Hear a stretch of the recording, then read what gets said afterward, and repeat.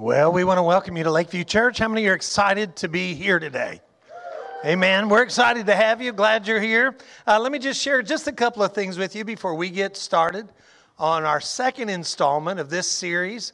It's the God of Miracles, and today's title is titled The Purpose of Miracles. And so we're going to be talking about what are the purpose of miracles. But before we do, if you're our guest today, we want to welcome you. Let's give our guests just a big hand. Amen. Thank you.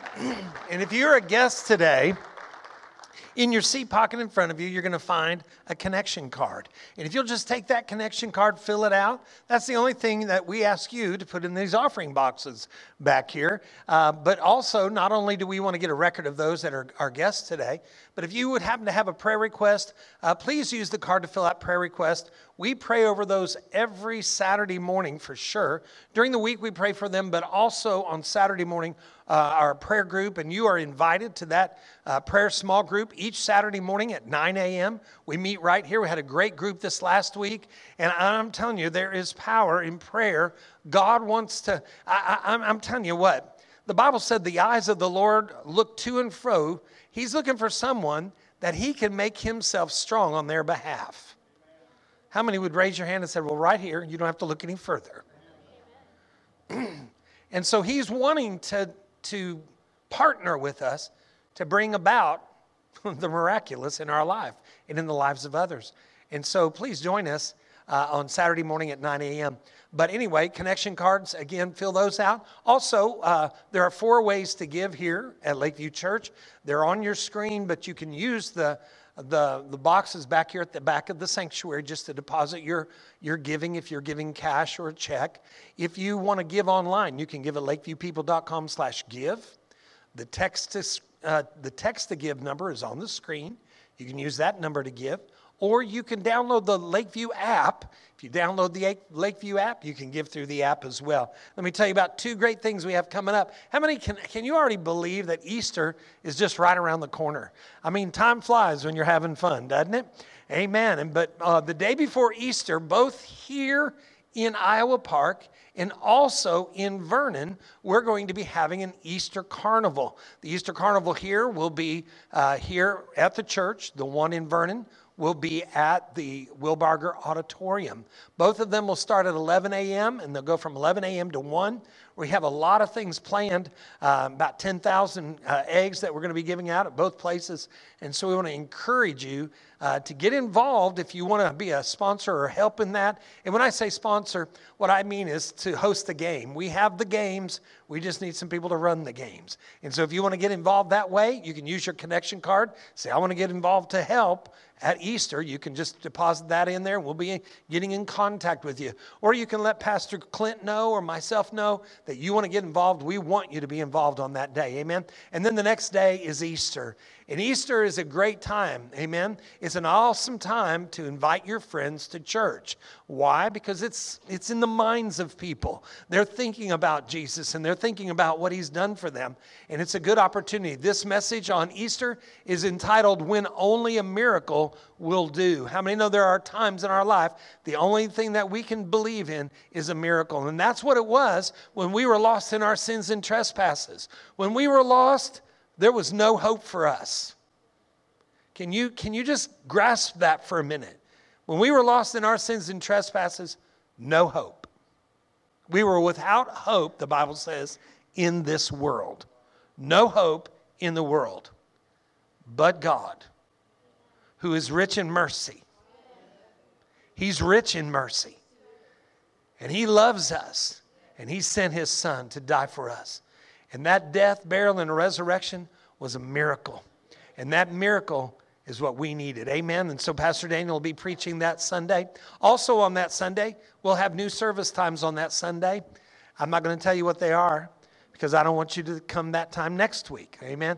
But as we get closer, we will tell you those service times. Right now, let's do something really great. There's some folks watching with us online. Can you welcome all the folks online? Let's give them a big hand. We're glad that you're with us today. And if you ever get a chance, please come and enjoy service live with us. We'd love to have you. Amen. So God of miracles, What in the world are miracles for? What's the purpose of miracles? Well, in Psalm 77, verse 14, I want you to hear this because this is our theme scripture for this series of messages.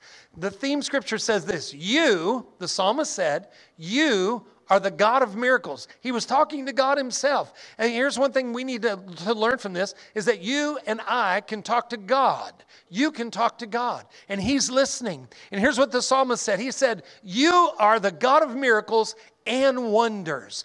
You still demonstrate your awesome power. We talked about this, that in worship, if you don't know how to worship, you can take a psalm and you can begin to just parrot what the psalmist said. Just say what he said. Because you could look in your prayer time and you could look up to heaven and you could say, God, you're the God of miracles. You're the God of wonder. You're the God who demonstrates your awesome power in my life. And I give you praise for that today. I thank you that you demonstrate your awesome power in the lives of my children. I'm thankful that you demonstrate your awesome power in the lives of my grandchildren. I'm so grateful that you're a God of awesome power.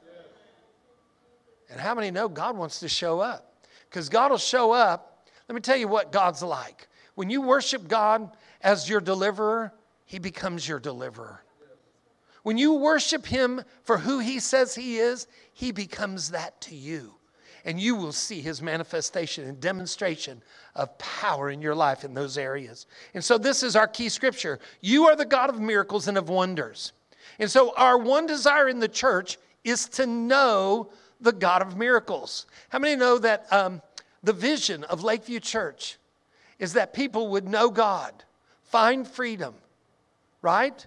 Discover their purpose and make a difference in the life of somebody else. But the first thing that we want you to do is to know God. And to know God, you have to know him and know his character. And to know that he is a God that performs and does miracles. Now, one thing about that is a lot of times people will seek God for the miracles.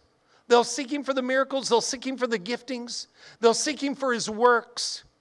But why do we seek him? We have to seek just him.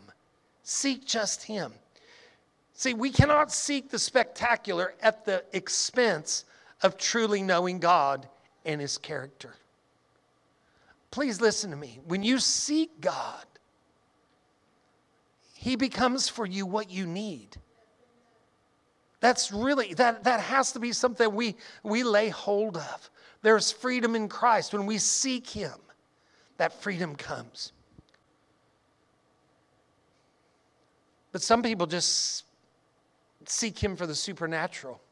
They seek him for the spectacular. How many know Jesus, when he came out of the wilderness in Luke chapter 4, he came out of the wilderness. The first thing the devil did is he tried to tempt him. 3 different temptations. 3 different times the devil tempted him. And every one of the things he tempted him with was something very spectacular. And here's what the Bible says. Jesus answered and he said, "It is written. Worship the Lord your God and serve him only." See, we're to worship him only. We're to seek him only. We're to know him only. And when you know the God of miracles, miracles come. Can you say amen? So seeking the spectacular then causes us to actually miss a supernatural God. How many believe our God's a supernatural God? Our salvation is a supernatural salvation. How many believe you're going to go to heaven? Heaven's a supernatural place. So we as the church, we believe in the supernatural, amen? We believe that God is more than what we see with our eyes, touch with our hands, taste with our mouth. He's more than that. We connect with him spirit to spirit. Now let me share something with you about God. God gives gifts. And I want to talk to you a little bit about gifts for a minute. God gives gifts. But why does he give gifts? God gives gifts because he has purpose. God never does anything apart from purpose. In Romans chapter 12, verse 6, the Bible says this: "In his action of grace," I added that, in his action, because in studying this week, we found that his grace here is he's acting in his grace. He's acting in his grace. And when he acts in his grace, God has given us different gifts for doing certain things well. Let me share something with you. Have you ever had someone tell you, oh, you've just got the most beautiful blue eyes. Where did you get those blue eyes? Or where did you get that blonde hair? Or where did you're so tall and dark and handsome. Where did you get that, brother? Hallelujah. Well, we know they got it from where? Their parents, right? We say, where'd you get that blue eye? Well, I got the blue eyes from my parents. I got the blonde hair from my parents. I got this physique from my dad. Amen. Come on, somebody. I have him to thank for that. It's the same thing. In his action of grace, God has given us different gifts. The word gifts here is the same Greek word as grace when God's acting in his action of grace. And we could better read it this way. Leave that up for me. Thank you. In his grace, God has given us different graces. What that means is he's given us different parts of himself. Just like if your parents have brown eyes, sometimes the kids have brown eyes, or hair, or on and on. You get that from your parents. Well, we get the grace that we've got from our God. God gives us graces. And not all those graces are the same, and not all those graces are the full grace that he could give us. The Bible says this of Jesus, that Jesus had the Spirit without measure. That meant that Jesus had all the grace of God without measure. He was completely God. The Bible tells us in Hebrews, he was the express image of God. If you saw Jesus, you saw God. That's why last week when we were talking about the glory of God, it's seeing the glory of God in the face of Jesus, because all of the glory of God is resident in him. Man, that's awesome that we understand that that's who God is. And so why do we need to know this, that God gives gifts? Because in his action of grace, he has given us different graces. What are those graces? They're miraculous endowments or faculties. Miraculous endowments or faculties. So you might say, well, again, you have blue eyes, your parents have blue eyes. That's not so miraculous, that's kind of natural, right? But God can do the supernatural, and God's given you supernatural giftings. That takes on a whole new meaning. And what are those supernatural giftings for? For doing certain things well. So God has gifted you to do certain things well. So let me say this about you and about me. We have gifts. You have gifts. And the gifts that are on the inside of you, God put them on the inside of you so that you could do things well. And how many know there's some things that one person does real well that another person, it's not only that they don't do it well, they don't even care about doing it well. They're like, I don't even do that. You know what I mean? I mean, some people have a bent towards one area and they're just really excited when you turn the music on. I bet you old Hannah's foot just starts tapping, right? Why? Because she's a music person, right? But if you're not a music person, the music comes on, you're like, I got to get out of here. It's too loud in here. You know what I'm talking about? Because that's not your gifting. It doesn't mean we can't worship God together, but I'm making a point here. And so God gives gifts. And then the Bible says God gives gifts. And then number 2, the Holy Spirit distributes those gifts.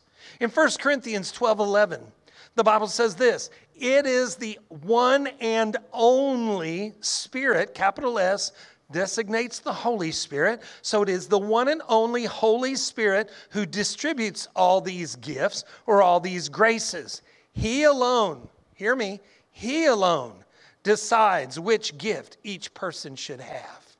So listen, sometimes we have giftings and we look at other people and we say, well, gosh, I wish I had their gift. How many have ever said that? I know I'm gifted a certain way, but I'd rather have their gift.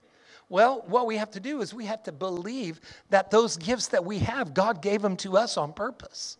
And not only on purpose, but for purpose.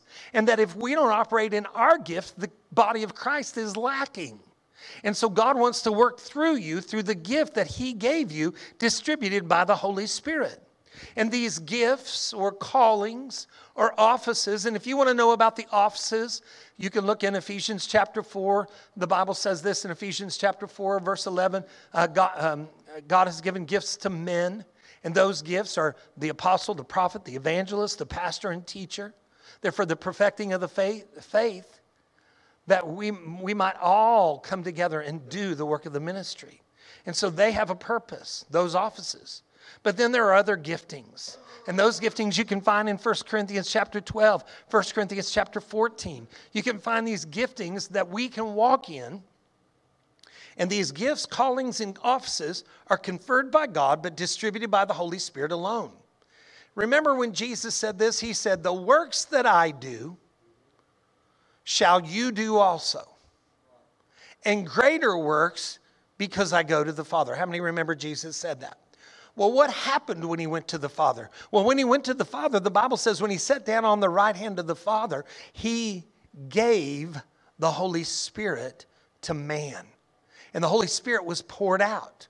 And when the Holy Spirit was poured out on man, he was poured out with the assignment to distribute gifts to the body of Christ.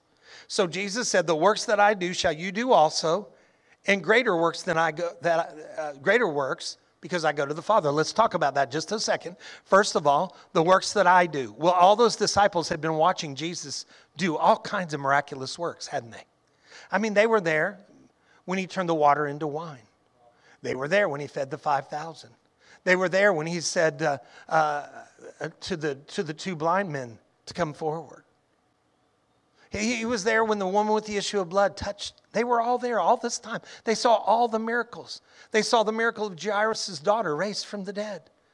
They saw all these miracles. And then Jesus looked at them and he said, the works that I do shall you do also, and greater works because I go to the Father. You know what he's saying? Look at me. He's saying the works that I do shall you do also. Each one of us can do the works that Jesus did based on the giftings that the Holy Spirit gave us. Now that's so important for us to understand. I mean, it takes a minute to allow that really to sink into your thinking and actually become a part of what you really believe. Because for so long we've thought, well, the man of God does miracles, or Jesus does miracles, but I can't do miracles. But see, if we think that we can't do it, guess what? We can't. How many remember when the Bible said that Jesus went into his own hometown, but there he could do no mighty work? Why could he do no mighty work in his own hometown? Because they couldn't look past his humanity to see what was on the inside of him. And when they couldn't see what God had put in him and that he was all God, they couldn't receive him as that because they knew him as Jesus, the carpenter's son. And so when they knew him as Jesus, the carpenter's son, they couldn't receive from him. And all the time, what we do is we look at one another as, oh, that's just Joe, the church member. Or that's just the guy I sit next to in the pew. What's going to happen when he prays for me? He's not Jesus. But here's the thing. God's gifted us. And the Holy Spirit is on the inside of us. And if we can look past the outward to the inward, we can receive from what God is wanting to give. Amen? Or we can act out of what God has put on the inside of us to benefit somebody else. So it's so important. So we said this, God gives gifts, the Holy Spirit distributes gifts. Number 3, the purpose of these gifts. What is the purpose? The purpose of the gifts that God gives is to confirm the Word of God. To confirm the Word of God. I always say it this way. How many know who, I can't think of his name all of a sudden. Preach, the evangelist. Billy Graham, thank you very much. You were here in the first service. Thank you, sister. Billy Graham. When Billy Graham preaches, what happens? Or when he preached, what would happen? People got saved. Why? Because he was gifted as an evangelist to get people saved. So when he would preach salvation messages. And when he would preach salvation messages, the power of God was present to see people get saved. Back in the 50s, in the 60s, there was a movement called the healing revival, or the revival of the healing power of God. It never went away. It was just a revival of it because we had thought it went away. But it never went away, and it still exists today. But in those days, you had healing revivalists, and they would go through and they would preach that God was a healer. Men like Oral Roberts and even T.L. Osborne was this type of a man that would preach these things. You've heard of Oral Roberts, you've heard of A.A. Allen, some of these old men of God, Jack Coe, right from Dallas, Texas. These guys would hold these tent revivals and preach about the healing power of God. And then all of a sudden people would start getting healed. And guess what? They were preaching healing. People would get healed. Once they get healed, you know what would happen? They would accept Christ as their personal Lord and Savior. Why? Because those miracles were for a purpose. They were to confirm the Word of God. Every miracle of God confirms His Word. How do we know that? The Bible says in Hebrews chapter 2, verse 4, and God confirmed the message. God confirms the message by giving signs and wonders, various miracles, and gifts of the Holy Spirit whenever He chooses. And so signs, wonders, and miracles were never designed just to stand alone. They were not something just to be sought after alone. But they were given to reinforce the truth of God's Word. Now, how many are observers of the miracles of Jesus? How many have read the Gospels? And do you get excited reading those? We're observers of the miracles of Jesus. But not only are we to observe the miracles, we're to learn from His miracles. We've got something to learn. So when it comes to miracles, one thing we need to know is that it's when God chooses, what God chooses, and who God chooses to use. See, the writer of the book of Hebrews was just confirming what Jesus had already given to us in Mark chapter 16. Let's look at Mark chapter 16. It's there in your notes. The Bible says this in Mark chapter 16, beginning in verse 15. It says, and then Jesus, told them. So these are the words of Jesus. How many think the words of Jesus are important? Well, I do. And so then Jesus told them, here's what He told them. Now, we say this is what He told them, but He didn't tell them as much as He's telling us. Go into all the world and preach the good news to everyone. How many know that's our mission? Go into all the world and preach the gospel. Well, see, I don't want you to think, when you say go into all the world, I don't want you to think geographically. Don't think geographically. Just for a minute. You can, it's all right. But just for a minute, don't think geographically. Think about you. Who's in your world? Who's in your world? You know, some people's world, they're involved in people that all, they love horses, they love riding horses, they love, doing whatever you do with cattle. I don't even know what you do with it, but whatever you do with cows and cattle, they love doing that kind of stuff. Can you tell I'm not that person? So I don't have very many people like that in my world. If they do, they just happen to, they kind of got out of the fence, you know what I'm saying, came into my world. But then I've got people in my world, they like sports. I'm a real avid sports fan. People that I get along with like sports. People that I get along with, they love Jesus. You know what I'm saying? Those are the people that I get along with or in my world. But then there's people in my world that don't love Jesus. People I do business with. People that I meet out in public. And the thing about that is that becomes my world. And I want to embrace those opportunities to meet new people. I've always said it this way. I don't really need new friends, but I do need new acquaintances. I need to meet other people because there's things in their life that are good for me, but there's something in me that is awesome for them. Do you know how I know that? It's because the Holy Spirit's on the inside of me. And He's gifted me in certain areas. And so what is the purpose? It's to confirm the Word. And so He said this, go into all the world and preach the gospel, the good news to everyone. Anyone, say anyone. Anyone who believes and is baptized will be saved. So what that means is anyone you talk to about the gospel, if they'll believe it, they can be saved. Anyone. And so who's in your world? And so anyone who believes and is baptized will be saved, but anyone who refuses to believe will be condemned. And then notice what he said. These miraculous signs will accompany those who believe. How many are believers in here? So this is what will accompany you if you're a believer. Come on. Let's not get nervous. Let's see what's going to accompany us. That they will cast out demons in my name. Come on with somebody. If you can't even see it, it'll never happen. It's when we begin to see it and we begin to have expectation about it, is that when we can begin to deal with it and have it happen in our life. Why? Because some people are bound by demons and they need to be loosed. And God wants to use you, but if you don't think He's even willing to use you or that He can even use you, you'll never see that. But if you believe this passage of Scripture that says that you will cast out demons in my name, that you will speak in new languages or new tongues, that you will be able to handle snakes with safety. All that means, it's not snake handling ministry. You understand what I'm taking?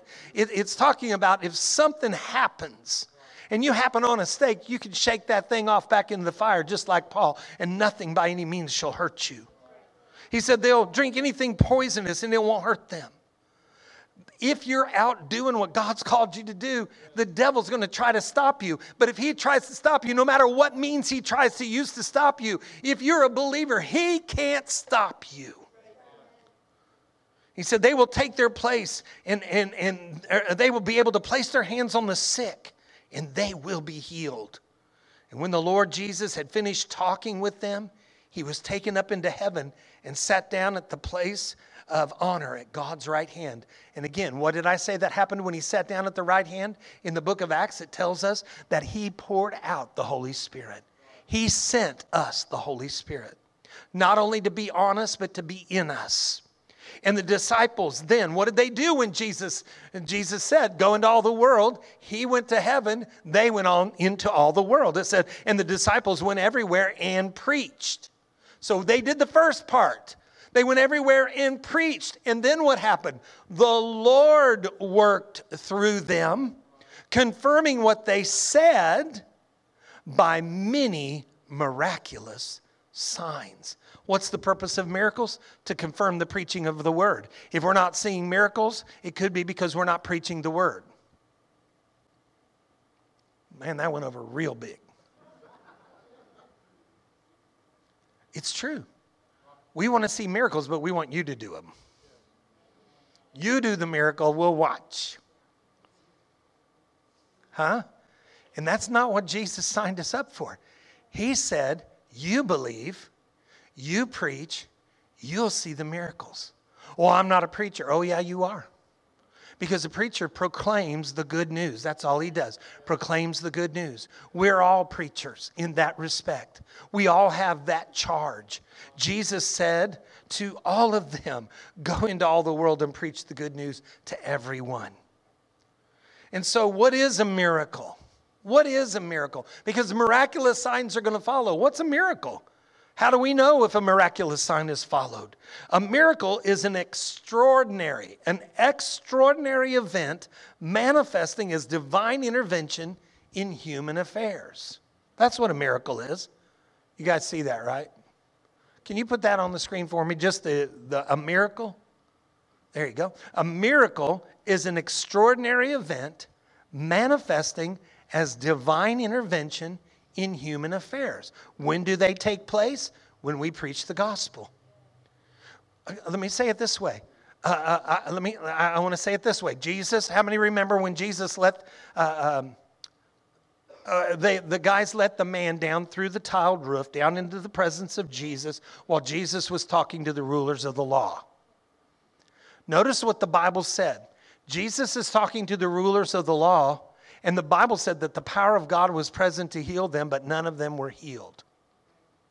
So you know what that means? The power can be there. The miraculous can be there, but somebody's not receiving it, right? And it wasn't until they dropped him down through there that Jesus looked at him and said, your sins are forgiven you. And all the religious leaders just about freaked out. What do you mean your sins are forgiven? But he said, that you might know that the Son of Man has power on earth to forgive sins, I command you to get up and take your bed and walk. And the guy just stood up and walked. What was healing? It was a confirmation. Healing, the healing power of God is a confirmation of God's will to save you. That's all it is. And God not only wants to save you spirit, but he wants to save you whole, spirit, soul, and body. And so a miracle is an extraordinary event manifesting as divine intervention in human affairs. So then miracles are a direct, immediate, sovereign, and a supernatural act of God. See, the four Gospels include all kinds of miracles. And we said we are all observers of those miracles. We like to read the Gospels and see all the works that Jesus did. And that being said, it's noteworthy that this miracle, the feeding of the 5,000, and that's what we're going to talk about. The feeding of the 5,000 is the only miracle from the public ministry of Jesus, besides the resurrection, that is narrated in all four Gospels. Why do you think that's so? Why do you think he put it in all four Gospels? Because it's important. Because there's something for us to learn from it. And it's one of the most important miracles that if we're going to observe something, we need to look at it, find out what we need to learn from it. And can I tell you that there's quite a bit to learn from it. But so let's start there in John chapter 6. Again, John chapter 6, if you have your Bibles, you can turn there. If you want to look at it in your notes, it's there. And we're looking in the New Living Translation. In the New Living Translation, it says, after this. After what? After Jesus had ministered to a certain group of people, he crossed to the far side of the Sea of Galilee, which is also known as the Sea of Tiberias. A huge crowd kept following him wherever he went, because they saw the miraculous signs as he healed the sick. So what were they seeking? They were seeking the signs. But it didn't bother Jesus because he wanted them to continue to follow him, seeing the signs, because at some point it's going to be a responsibility that they'll have to either believe or not to believe. Okay? So Jesus climbed a hill. So all these people are following him. I got something in my eyeball. Get that out of there. Okay, there we go. Thank you very much. I appreciate that. So the huge crowd kept following him wherever he went because they saw the miraculous signs as he healed the sick. Then Jesus climbed the hill and sat down with his disciples around him. So see the picture. They've crossed the sea. They've gone over to another side. He climbs up on a hill. He's trying to get away from the people. The disciples are around him. But the people are coming. So you can kind of see it. You're sitting up on the hill. You're sitting there with your disciples. You can see all the people that are coming. They're coming. They're coming, whether they're on boats coming in or they're walking, but you can begin to see them coming up there. And so it was near the time of the Jewish Passover celebration. Jesus soon saw this huge crowd of people coming to look for him. Turning to Philip. Now, why do you suppose he turned to Philip? There were 12 disciples, right? But he turned to Philip. Why do you suppose he turned to Philip? Why didn't he turn to John? Why didn't he turn to Peter? Here's why he turned to Philip. Because this was Philip's hometown. This is where Philip lived. He was in the town that Philip lived. So he turned to Philip and he says to Philip, where can we buy bread to feed all these people? It'd be like me saying to you, if I came to your town, I said, hey, where's a good restaurant to eat? Where's a good place to eat? So Jesus just turns to Philip and says, where can we buy bread? Where's Lowe's? Where's the bakery? You know what I'm saying? It was simple as that. It wasn't dramatic. It was a very simple question that he asked Philip. He said, where can we buy bread to feed all these people? And then the Bible says he was testing Philip because he already knew what he was going to do. And Philip replied, well, we could buy bread at this bakery because I know Mrs. So-and-so makes baked bread over there. Did he say that? No. What did he say? He said, even if we worked for months, we wouldn't have enough money to buy bread for all these people and feed them. So that's kind of funny because Jesus didn't ask his opinion on where the money was going to come from. Jesus asked him where he could buy bread. But Philip is a calculating man, because how many know we're all calculating men? If we're men, we've got it all figured out. The wife says, hey, I'd like to do this. And all of a sudden, the gears are working and it's going ching, ching, ching, ching. We have to buy this here. We'll need this. Well, I can't do that. We're going to have to hire that guy to do this. Right? Well, we can't do that, honey. Right? We're calculating men. Philip's just like us. Even if we worked for months, and it would be 8 months exactly, it would be 8 months' wages that it would have taken to feed not just the 5,000, but the 2.5 with each man. So we're talking somewhere between 12,500 to 15,000 people that they were looking at feeding. That's a group. How many know that's a big group? And so Philip's calculating. And Philip's calculations said no. And how many know when our calculations say no, but Jesus says yes, what are we supposed to do? Well, when someone's facing a challenge in their life, you've probably heard other Christians say something like this. Well, remember now, God will never never give us more than you can handle. God will never give you more than you can handle. Well, let me just say that that's a lie. Because God just gave Philip more than he could handle.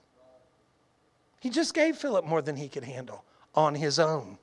So listen to me really quickly. I guess Philip didn't get that memo, because in the very moment, Jesus gave Philip more than he could handle. Indeed, the passage said that Jesus was testing Philip. And I want you to notice that in James, the Bible says God never tests with evil. If God never tests with evil, Jesus never tests with evil. But Jesus will test you with the impossible. And when he tests you with the impossible, it's not impossible to him, it's only impossible to you. And so the notion that God won't give us more than we can handle, it comes from this passage of Scripture in 1 Corinthians 10:13. Write it down, 1 Corinthians 10:13. If you're taking notes or look at it in your Bible, it says this: God is faithful. How many believe God's faithful? It says God is faithful.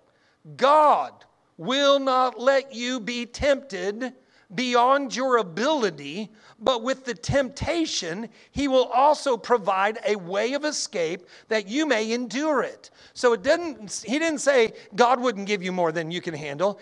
This scripture says that if the devil tempts you, that he was not allowed to tempt you with more than God would give you the way of escape for.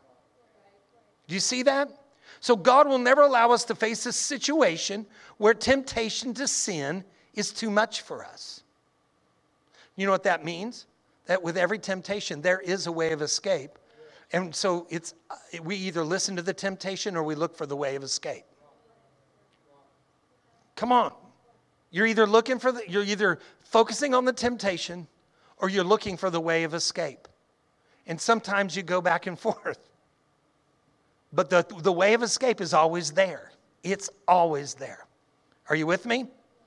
And so 1 Corinthians 10:13, never is it a promise that God will only give us assignments and callings we can handle in our own abilities. This does not negate the power of the giftings. He gifted us by the Holy Spirit. But even with our gifts of the Holy Spirit, what we're looking at that God's called us to do is going to be bigger than who we are and what we can handle. So listen to this. The Apostle Paul, and how many believe the Apostle Paul was a highly gifted man? He was highly gifted by God. We know that.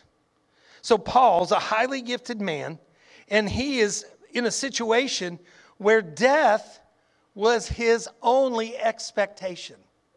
He thought he was going to die. Now, I don't know if you've been in that situation.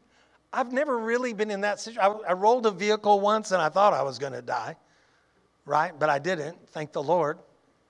That's the only time that I can even really begin to think back to where I thought I was actually going to die, right? But you may have been in a situation where you thought you were going to die. Paul was, and here's what Paul said.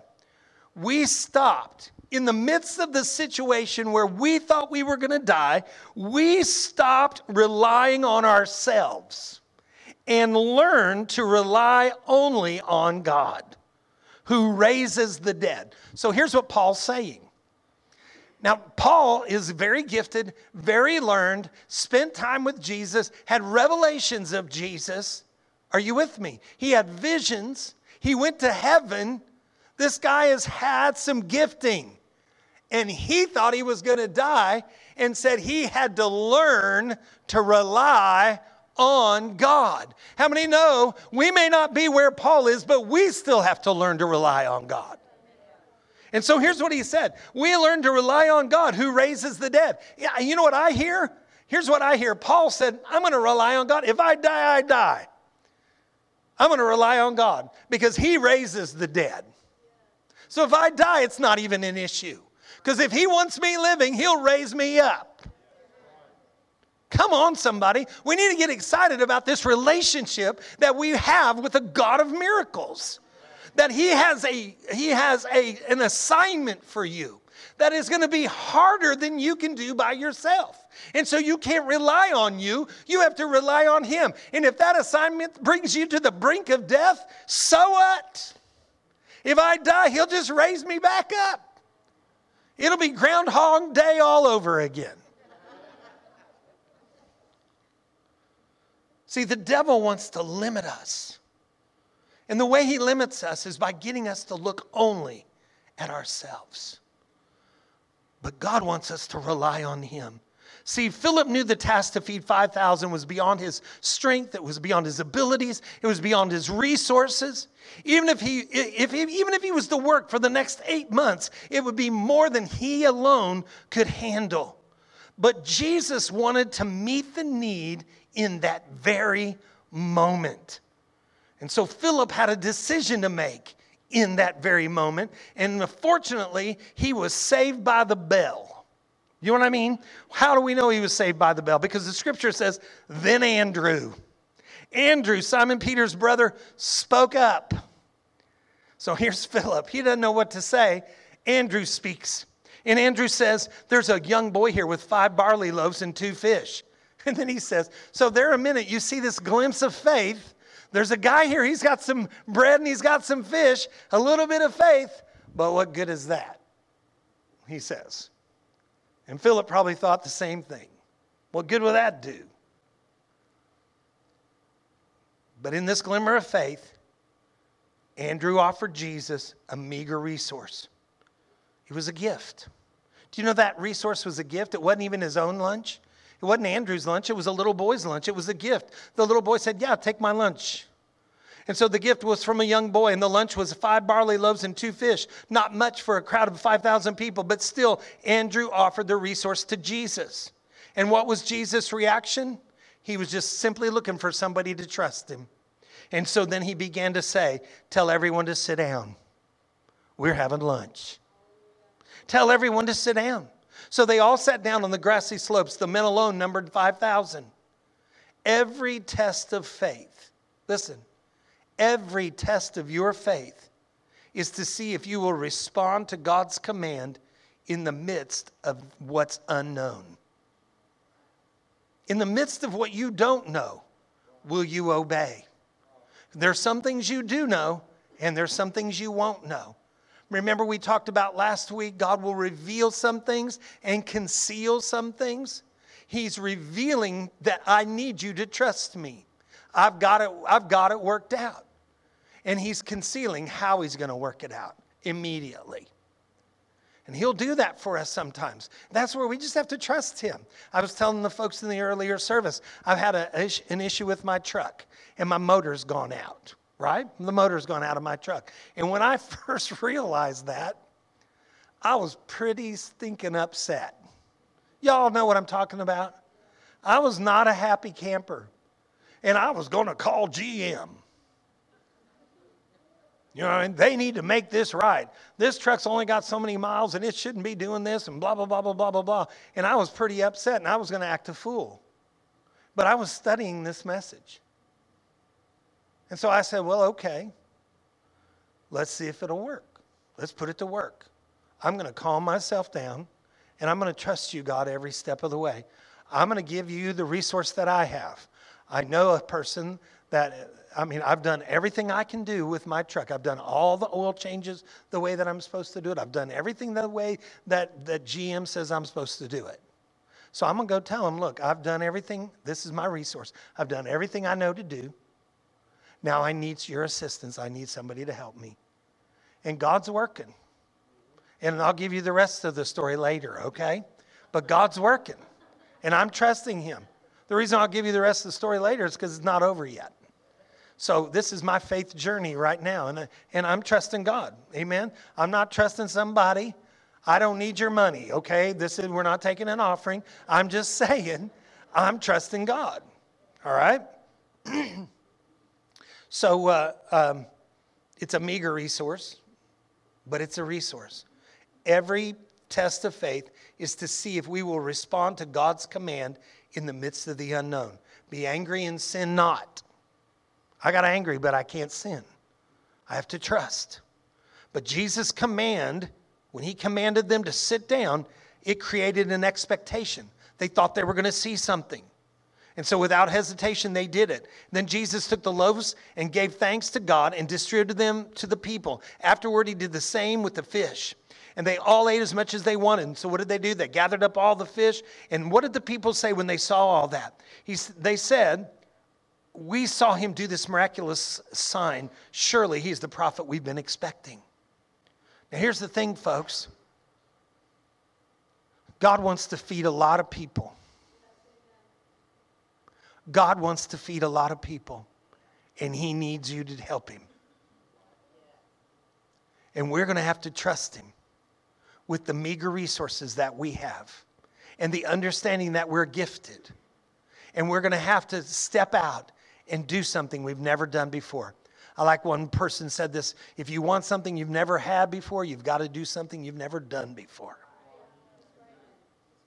So Jesus gives us more than we can handle so that he might provide through us what we could never provide ourselves. Jesus, it's in your notes, Jesus gives us more than we can handle so that he might provide through us what we could never provide ourselves. See, we can't simply rely on our own abilities to do whatever work God has called us to do. When we do the work of ministry, our own resources will only go so far. It is when you get to the end of yourself that you'll realize that you're facing more than you can handle. You'll always face, if you're going to obey God, you'll always face more than you can handle. It is in this moment that you must turn to Jesus and offer your resources to him. And that might be the gift that he's already given you. And trust that by his power, he will fill the spiritual need right in front of you. God will use what you have in your hand to do what you could never do on your own. So 3 things and we're going to close. Number 1, God never leaves us alone in his work. He never leaves us alone in his work. In the teaching about ordering our lives, we've taught this before to you, that there are things you need to say no to. But how many know that when it comes to the opportunities to serve in the areas you believe God is calling you, instead of assuming it is more than you can handle, have courage to say yes to the things to which God has called you. Say yes to the things to which God has called you. I'm going to leave that right there. I want you to meditate that. In the midst of our opportunities, God may be testing you. Will you use and develop the gifts of service he's given you? Or will you give in to anxiety and fear? Using your gifts and giving your best effort, when you do that, the truth remains is that you still can't handle everything. But saying yes to using your gifts to deliver God's word in faith, that by his power, God will meet the spiritual need setting before you, you're going to find that miracles follow when you agree to serve. When you agree to serve, when I agree to serve, when I agree that, you know what, it may be bigger than me, but I don't care. I'm going to go do it. It may be bigger than me to walk across the restaurant. We did this the other night. Dana did this. Walked across the restaurant the other night and talked to an individual that she had never met, inviting them to something. It took her out of her comfort zone, but it took advantage of the giftings that are already on the inside of her. And these people, they joined us last night in a thing that we went to for ministry purposes. And man, they were a great blessing, and they're going to be a great blessing to this ministry. All because she was willing just to use the gift that God had already gifted her with. It wasn't anything new, but it was out of your comfort zone, wasn't it? And so we're going to have, it seems like we can't handle it, but if we'll step out, God will use us. Miracles follow when we agree to serve. If you'll come to the music, let me say this. Acts chapter 8. Remember, Philip in his own hometown told Jesus, we can't do this. He looked at Jesus and basically said, I've calculated it, Jesus. This is impossible. Right? How many of you have ever said that to God? Nobody raising their hands, are they? I've said it. This can't work, God. I don't know how this is going to work out. I've said that about a couple of things in my life, and I cannot believe how God worked it out. But I had to trust him. Here's the same Philip in Acts chapter 8, verse 5 and 8. Philip, for example, the writer, Luke, is talking about Philip and using Philip, the guy right here. Remember, we always talk about Peter, and Peter denied Christ 3 times, but later on preached on the day of Pentecost. Well, here's Philip. He's telling Jesus, no, we can't do this. We can't go reach the lost, is basically what he was telling him. We can't feed 5,000. How many believe we can feed 5,000? How many believe we can feed 10,000? We can feed 15,000. I believe that. Why? Because God's with us. And when it's you and God, you're a majority. And so Philip, for example, went to the city of Samaria, a place that was not Jewish, and he was Jewish. Philip went to the city of Samaria, and what did he do? He told people there about the Messiah. What did he do? He went in all the world and preached the gospel. So what happened? What happened when he did what God told him to do? Because at first he wasn't having it, right? How many know what I'm talking about? He wasn't having it. We're not feeding these people. And now Jesus tells him, go into all the world and preach the gospel. So what does he do? He goes to Samaria. People, when they travel, they tried to go around Samaria. It was not a place that you wanted to go to, but he went to it. He went to Samaria and told the people about the Messiah. And the crowds listened intently to Philip because they were eager to hear his message and see the miraculous signs he did. How did he do them? God did them through him by the power of the Holy Spirit, using the giftings that God had already gifted Philip with that he didn't even know he had. Many evil spirits were cast out. What are you going to do? You're going to cast out devils. Many evil spirits were cast out. They were screaming as they left their victims. Don't you love that the Bible gives us the little detail? How did demons leave? Screaming. And many who had been paralyzed or lamed, you'll lay hands on the sick and they shall recover. And many who had been paralyzed and were lamed were healed. So there was great joy in the city. I want you to thank God that today he is the same God. He's the God of miracles. He's the God of wonders. He's still demonstrating his awesome power. And see, if you'll make provision of your gift and your meager provision, and you'll allow God to use it, miracles will follow you because you're preaching the word of God. Would you stand with me today? I'm going to ask our prayer team to come down. Prayer team members, if you'll come down. Amen.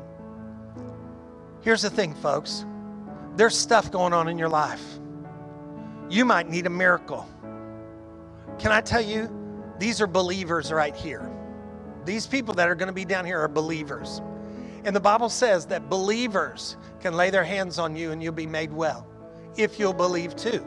You got to believe too. Remember, Jesus went to his own hometown and he could there do no mighty work. Why? Because they all just saw Debbie Gilmore.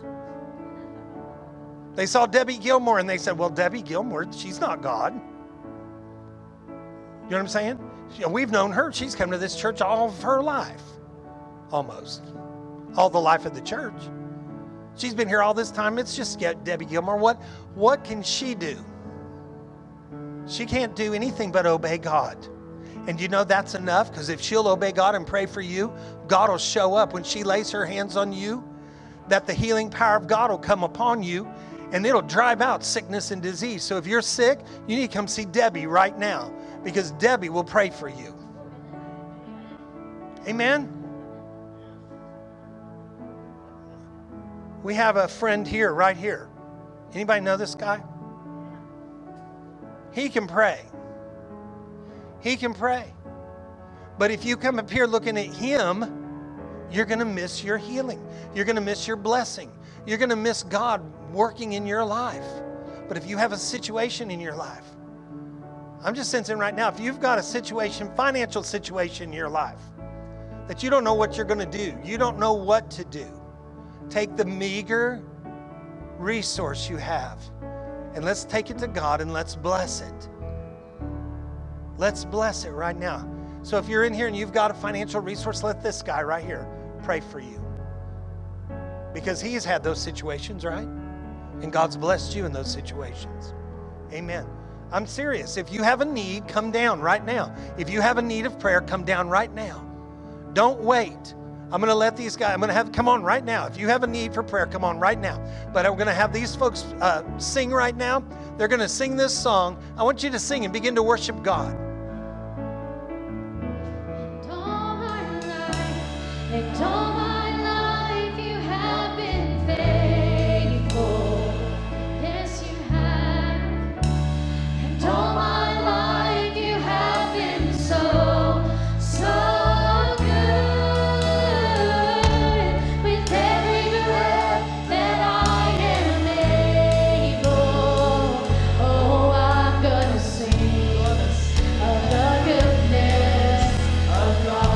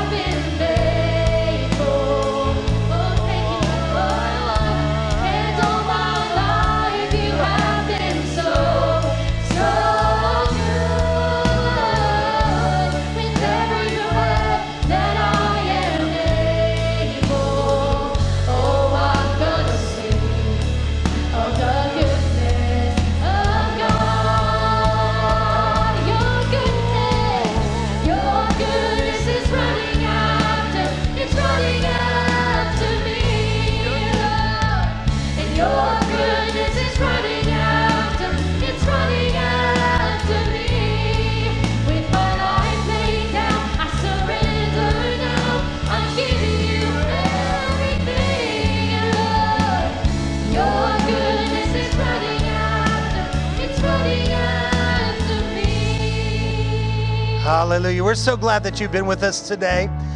If you have not accepted Christ as your personal Lord and Savior, today's your day. You can do that. And here's what we're going to do is we're going to pray a prayer. And if you want to accept Christ, I'm going to ask you to pray this prayer with me from your heart. Now, it seems kind of interesting because you don't know what I'm getting ready to say. But I'm going to lead you in a prayer that will cause you to have a relationship with Christ. And I'm going to ask each and every person to pray that prayer with me. Say, Father God. Say, Father God, I thank you that you sent Jesus to die for me. And I believe that you raised him from the dead, seated him at your own right hand. I believe that he's my Lord. So I confess with my mouth today, Jesus, you are my Lord. You are my Savior. And you said if I would confess with my mouth, believe with my heart, that I would be saved. Today I receive Christ, and today I am saved. In Jesus' name, amen. Praise the Lord. Let's give the Lord a big hand. I'm going to turn this over to Hannah. She's going to close in prayer, and she's going to pray us out. But man, God bless you guys. Thank you for staying hooked up with me in this sermon today. I just believe that the Word of God can change our life. And I expect to hear good reports about people going into all the world and preaching the gospel. Amen. Church, let me pray for you this morning. Lord, I just pray over each and every person that is here today. Lord, we thank you for the word that you've given us. We thank you for the challenge to rise up in the gifts that you have called us, Lord, and the things and the places that you've called us to go. Lord, I pray that the Holy Spirit, the boldness inside of them would well up and over as they leave this place. Let us go and speak of the goodness of God. We give you all the praise this morning. In Jesus' name, amen. Church, you are dismissed. We look forward to seeing you next week.